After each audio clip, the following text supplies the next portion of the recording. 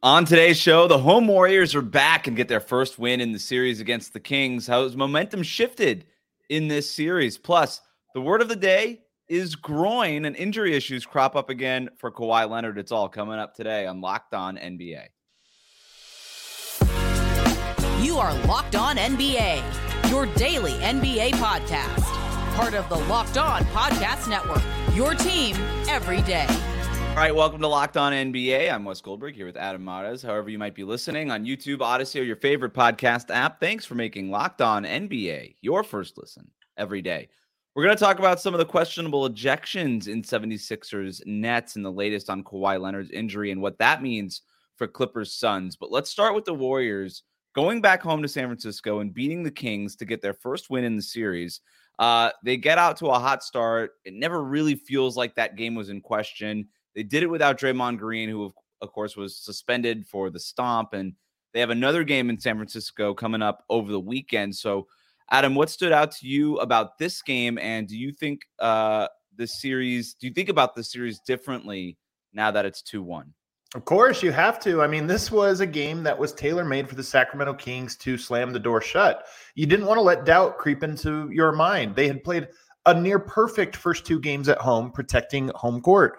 But we know that the Warriors can't win on the road, but they can, but they're very, very good in their home building. So when you get not just one lucky break with Draymond being suspended, but you get another one with Gary Payton not being available tonight with the sickness, to me, this was, I don't want to call it a must win because I still think Sacramento has a great chance at this, but their odds, I mean, really take a hit with blowing this game in the fashion that they did. It wasn't particularly close. They get outscored in every single quarter except for the third in which they tied.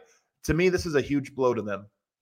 Yeah, on one hand, you're like, well, Draymond Green was suspended for this one. This is your chance to go into San Francisco, stomp them, no pun intended, I guess, and go up 3-0 without one of their best players on the court. But I actually thought the Warriors played pretty well without Draymond. I don't think they won this game because they didn't have Draymond. I don't think that's not what I'm trying to say. But they started Jordan Poole. They played wide open. Jordan Poole had a much better game at home than he did on the road. He wasn't really shooting that well, but he wasn't like the negative that he was in Sacramento in terms of turnovers and then defensively what he's not providing. But so he was better. There was more space. There was more ball creation and all that kind of stuff. And I don't know, man, you watched that Warriors team tonight and it felt like last year's finals team. They were flattening out the opposing offense, with all their defensive activity, doubling on screens and all this stuff. They were keeping the Kings out of the paint, even though that was sort of the obvious thing that the Kings wanted to do, like they did in the first two games in Sacramento. Steph was doing Steph things. The game was up and down, fast paced. They're grabbing those long rebounds and getting those second chance opportunities. I mean, that was basically how they beat the Celtics in the finals, how they got to the finals in the first place. Hadn't really seen that, especially the rebounding thing in the first two games of this series. And then they got the rebounding edge in this one. Credit to Kevon Looney. Andrew Wiggins kind of looked like Andrew Wiggins again.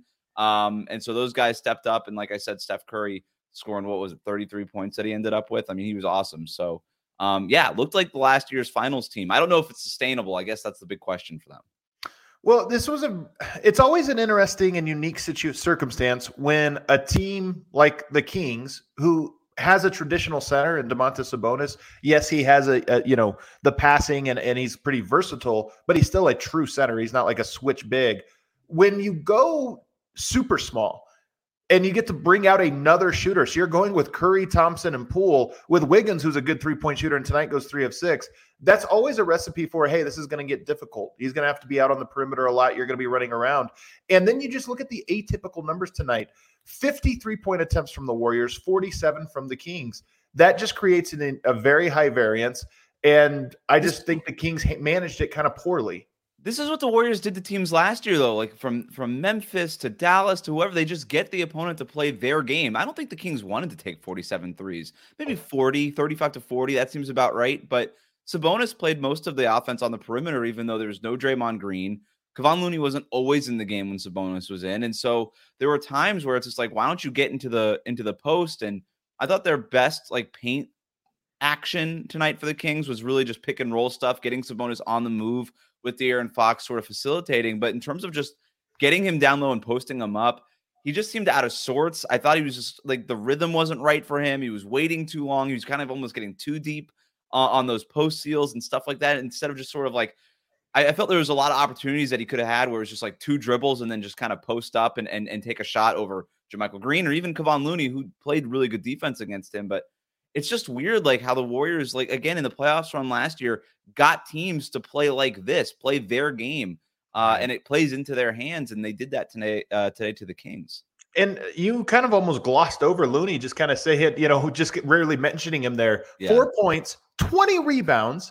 By the way, 9 offensive rebounds, and then 9 assists on top of that. He should have gotten one more. He would have gotten the double-double with no points. It would have been That would have been a very Draymond-esque of him, filling in for Draymond to get a double-double without the point part. But the 9 offensive boards is insane, and it honestly doesn't highlight his best attribute tonight, which was his defense on Domantas Sabonis. And that brings me to what is – I mean, if you win this game, obviously you're up 3-0. Your margin for error is enormous. You have 2 games back in Sacramento, so it's all but a lock that you'll win this. But now you start to look at some of the margins here and some of the things that have gone on. Domantas Sabonis, I believe, is going to be a minus 28 overall in a series that he is up 2-1. Yeah. That is a bad sign for a team when he is such an integral part and they've lost the minutes despite winning the games. To me, there are some indicators here where, again, Sacramento has had such a great year and done so many big things. But to lose this opportunity, and not just lose it, they scored 97 points against a team missing their best defensive player. Yep. To me, this is going to really haunt them and put a lot of pressure on them in Game 4. I mean, the difference in the first 2 games, because they haven't been shooting well the entire series, but they were winning the rebounding battle. They were winning the turnover battle tonight. They turned the ball over 15 times. Yep. Golden State turned it over 11. They got out-rebounded 69-60. So, like, those sort of 4-factor things, they were winning all of them mostly. And then in the first 2 games, and then they didn't really win any of them. Even the free throw difference, it was 23-23. So they didn't get an advantage there where they were getting that advantage in Sacramento. They haven't been shooting well all series, and tonight they shot 23.9% from three-point range.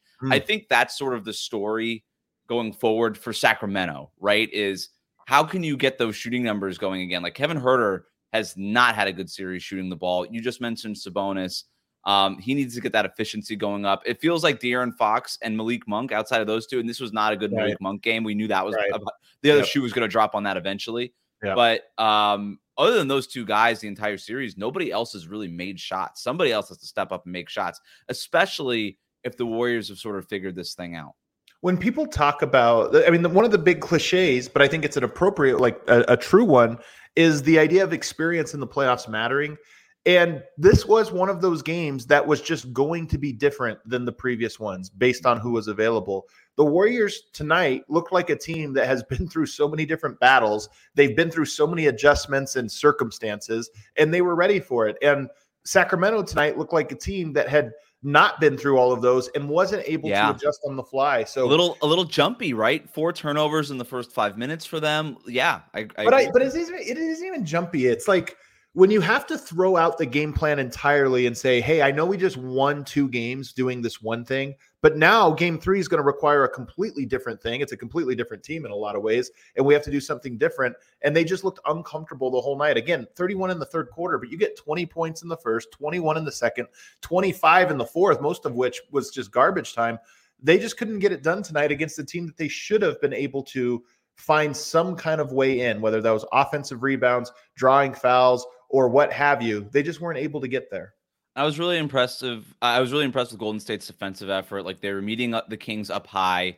Yeah, you ended up giving up some mid-range stuff to De'Aaron Fox, who had another good game. But I thought ultimately it got the Kings out of their offense, and the Warriors were able to get into their offense and play in transition, get those transition opportunities and all that kind of stuff. So I don't know. I think the Kings have some stuff that they need to figure out. I still kind of like the Kings in this series, but I don't feel nearly as good about that if I'm a Kings fan after this game, because if that, again, it comes back down to the shooting. Like if that doesn't turn around for Sacramento, if they're not making those threes and the Warriors are, then yeah, why can't the Warriors come back from 2-1? They came back from 2-1 in the finals. You know what I mean? Like this is a team that can do it.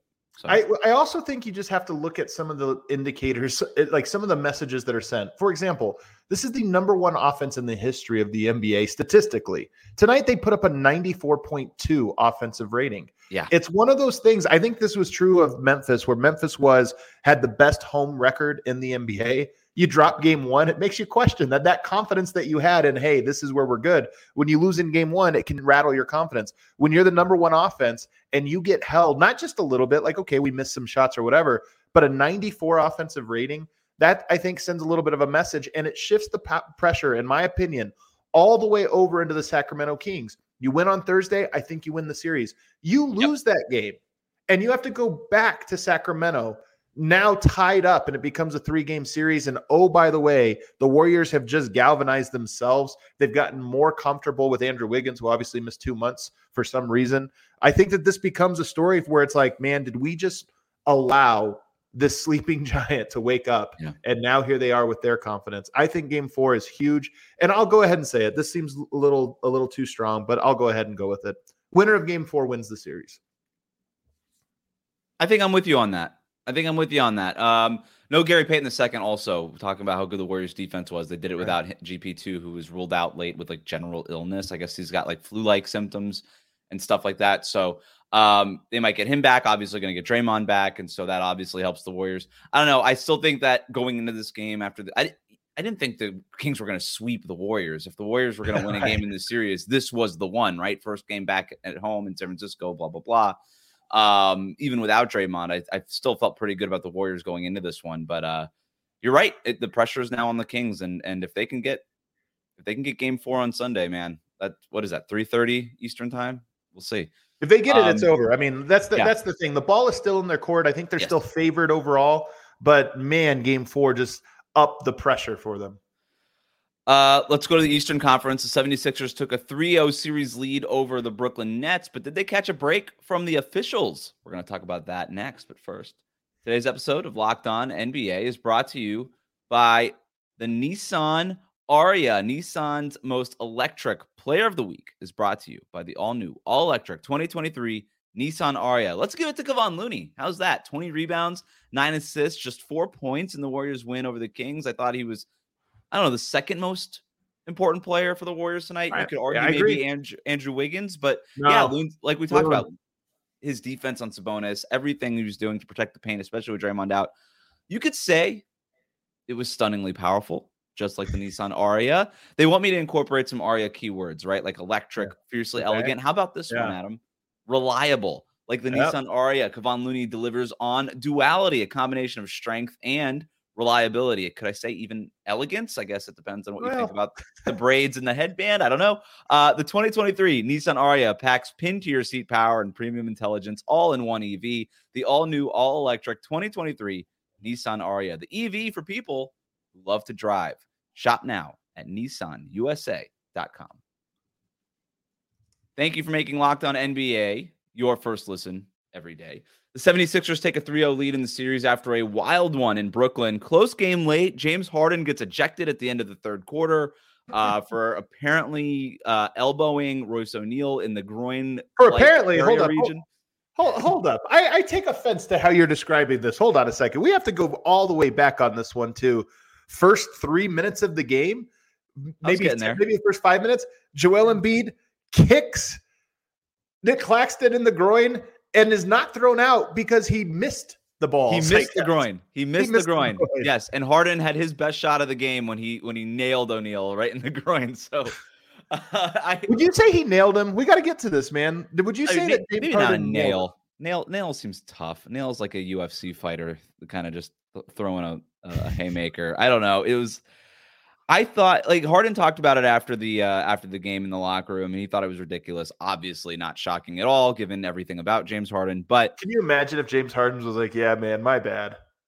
I just that was going to happen. Brain fart on me. I didn't think the ref was going to see it. You know, they're usually not watching me with these calls or whatever. Like, no, he was like, I didn't even hit him in the groin, and like everybody just keeps saying groin when you talk about the first 3 minutes of Embiid, like it was in the groin region, but he didn't hit him in the groin, and then Harden with the groin, and then Harden saying groin, and everybody was saying groin. A lot of groin talk, but a lot of groin talk. I don't know. I didn't think it was that egregious. I didn't think he should have been. To me, it did look like just him using his off arm to try to move O'Neal, which if you wanted to call that a regular foul, I'm good with it. But for the flagrant 2 there, that to me was a little much. I don't know if it was a makeup ejection based on the Embiid stuff, but the Harden thing in a vacuum felt like a little too overreactionary to me by the officials. And then later in the game, Nick Claxton, who was having a phenomenal game, dunked all over Joel Embiid. Second time.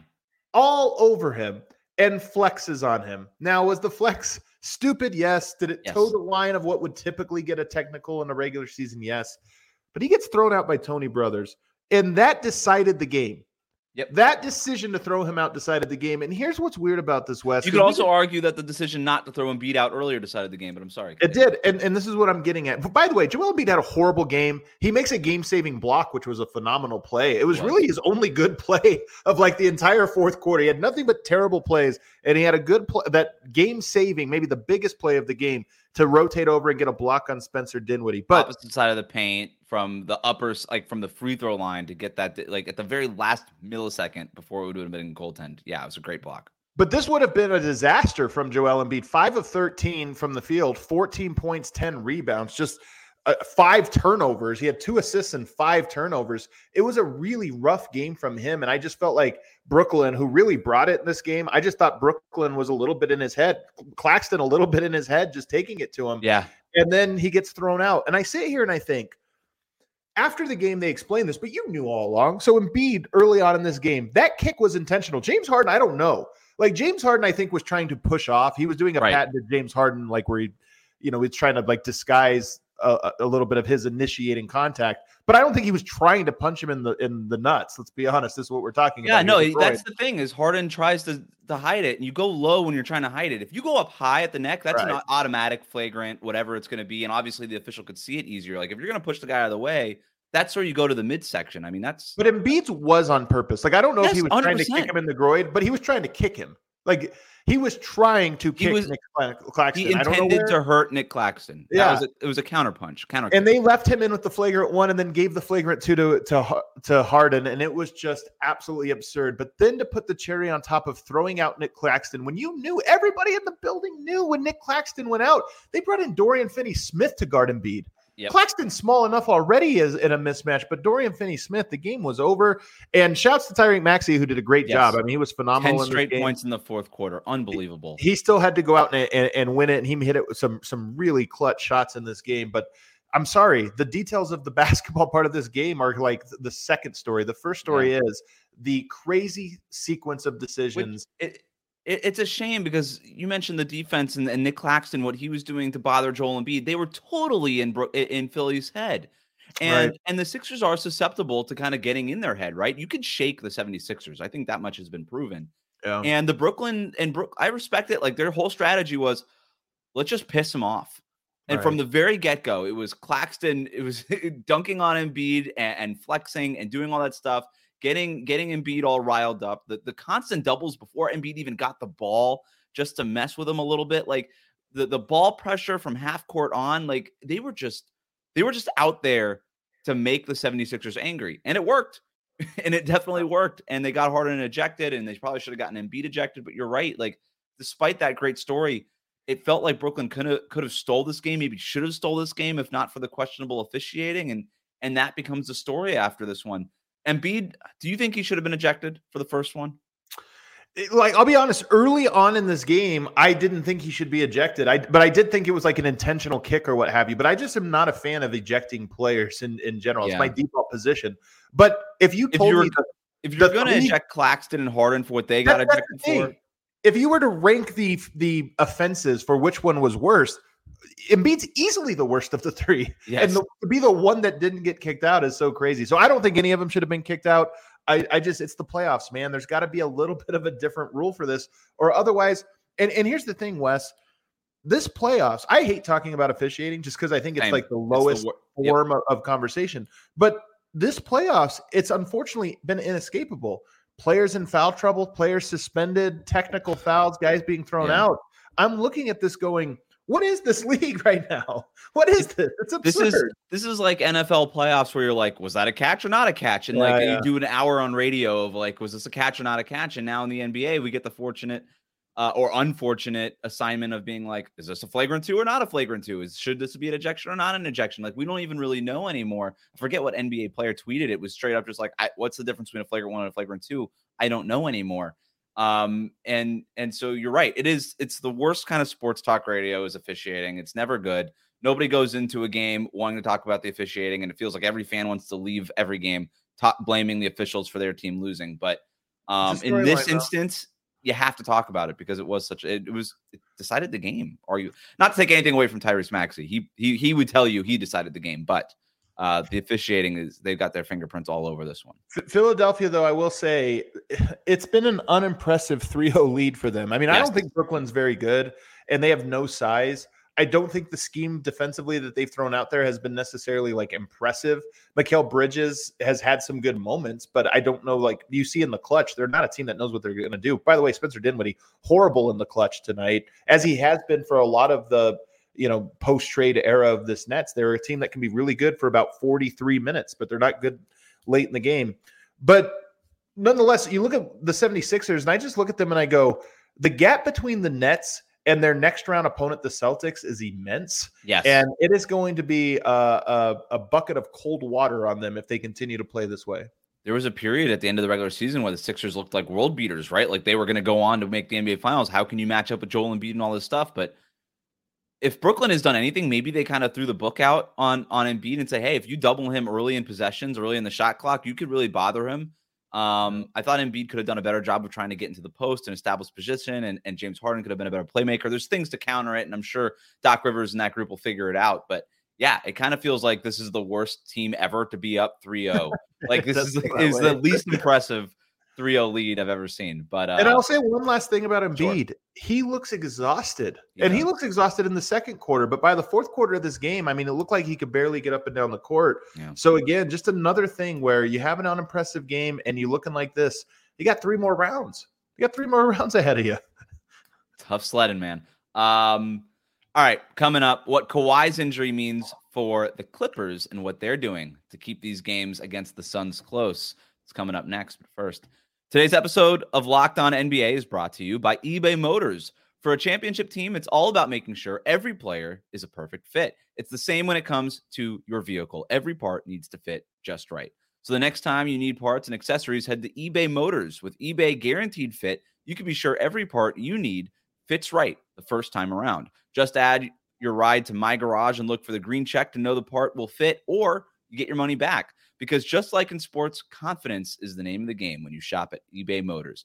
And with over 122 million parts to choose from, you'll be back in the game in no time. After all, it's easy to bring home a win when the right parts are guaranteed. Get the right parts, the right fit, and the right prices on ebaymotors.com. Let's ride. Eligible items only. Exclusions apply. The Suns beat the Clippers 129-124. This was a close one at the end. Bones Highland misses an open 3 that could have cut the deficit to 2, but it rims out. Suns make some free throws. They get the win. They go up 2-1 in the series. But this was a Clippers team already without Paul George for the series. Then a few hours before the game, they find out Kawhi Leonard not going to be able to play. He apparently sprained his right knee in game 1, was able to play through it in game 2, but couldn't make it for game 3. The Clippers are saying it's unrelated to that right ACL tear that kept him out all of last season. He's going to be day-to-day going forward. So I don't know what sort of chances I would have given the Clippers in this series, even with Kawhi, despite having won game 1, keeping this one close. But now with Kawhi dealing with this injury, it sort of just feels like the series is over to me. I will give the Clippers credit for the way they fought tonight, but I don't know. Like, I just still, you and I were sort of talking before recording, like, I don't know how impressed I am with the Suns in this series, but it just feels like there's no way the Clippers can win this thing if Kawhi is hobbled, they're not playing, and without Paul George already. Well, look, I mean, obviously they're going to need Kawhi Leonard back. They're going to need that, they're going to need to have him to close this out. But hold on a second. So there was no Paul George tonight. There was no Kawhi Leonard. The Clippers had 18 turnovers, which is a lot more than average. The Suns got 45 points from Devin Booker on 18 of 29 shooting, extremely efficient. They get Kevin Durant having an efficient night, including 11 of 11 from the field. You have Torrey Craig going 3 of 4 from the three-point line, and you squeak by? That's, to me, I look at this and I go, Phoenix now has 2 games where they have had outlier performances shooting, and they're a good shooting team. But they have had outlier, including from Torrey Craig. What was he, 6 of 7 or something like that the other night? Like an incredible 5 of 7 or something like that. He has been shooting the ball really, really well. Tonight, 3 of 4. And yet they're squeaking by against Bones Highland, Zubats, Batum. We get 20 minutes from Mason Plumlee. Like, this is – I am unimpressed with the Phoenix Suns. I actually think that they played very well offensively. I don't think they're a very good defensive team with a lot of defensive upside. Oh, by the way, you get a good game from Biyombo tonight, where he ends up a plus 18 in his 11 minutes. So those are the minutes that determine the game. I am unimpressed with Phoenix. I have no idea what the status is of Kawhi Leonard. I mean, he only made it 2 games in this playoffs. It almost feels like a parody. But if he has anything to give, I just like the Clippers here because I'm so unimpressed with what I've seen from Phoenix. I guess my biggest question with Kawhi is, even if he does play, is this knee sprain going to be bothering him where he's not the guy that he was in the first 2 games? And really in that first game, man, first game, he was unbelievable. In the second game, he was good. But if he could be game 1 Kawhi, then yeah, I'm with you, man. I think the Clippers can win this series because, yeah, the upside talent, like they have Kawhi at the very top, obviously. But beyond that, like the Suns obviously have more talent at the top of their roster. But then you kind of just go through the rest of the roster and the kind of guys you have to play for 48 minutes. And the Clippers just sort of come in waves of long physical guys where it kind of feels like the Suns just don't have that depth. And like I said, I credit the Clippers. They're playing way harder than the Suns. The ball pressure is sort of the same thing that I was talking about with Brooklyn, how they were pressuring early in the shot clock against Joel Embiid.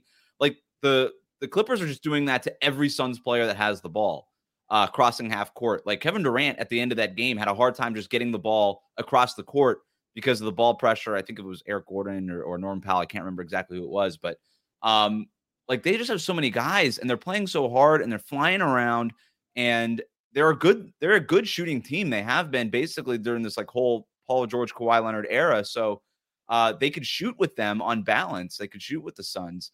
But if Kawhi is anything other than what he was in game 1, I don't see how it happens for them in the series. Yeah.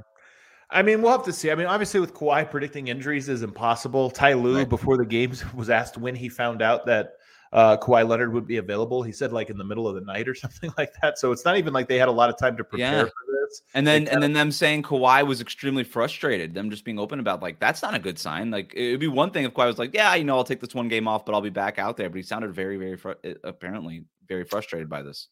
But the bigger story to me is that the Phoenix Suns have an incredible amount of high-end talent, maybe the most in the NBA between Kevin Durant and Devin Booker, those 2 alone. And then when you add in Chris Paul, who, by the way, has struggled but closed this game very nicely tonight, and then DeAndre Ayton, another guy who, is very talented.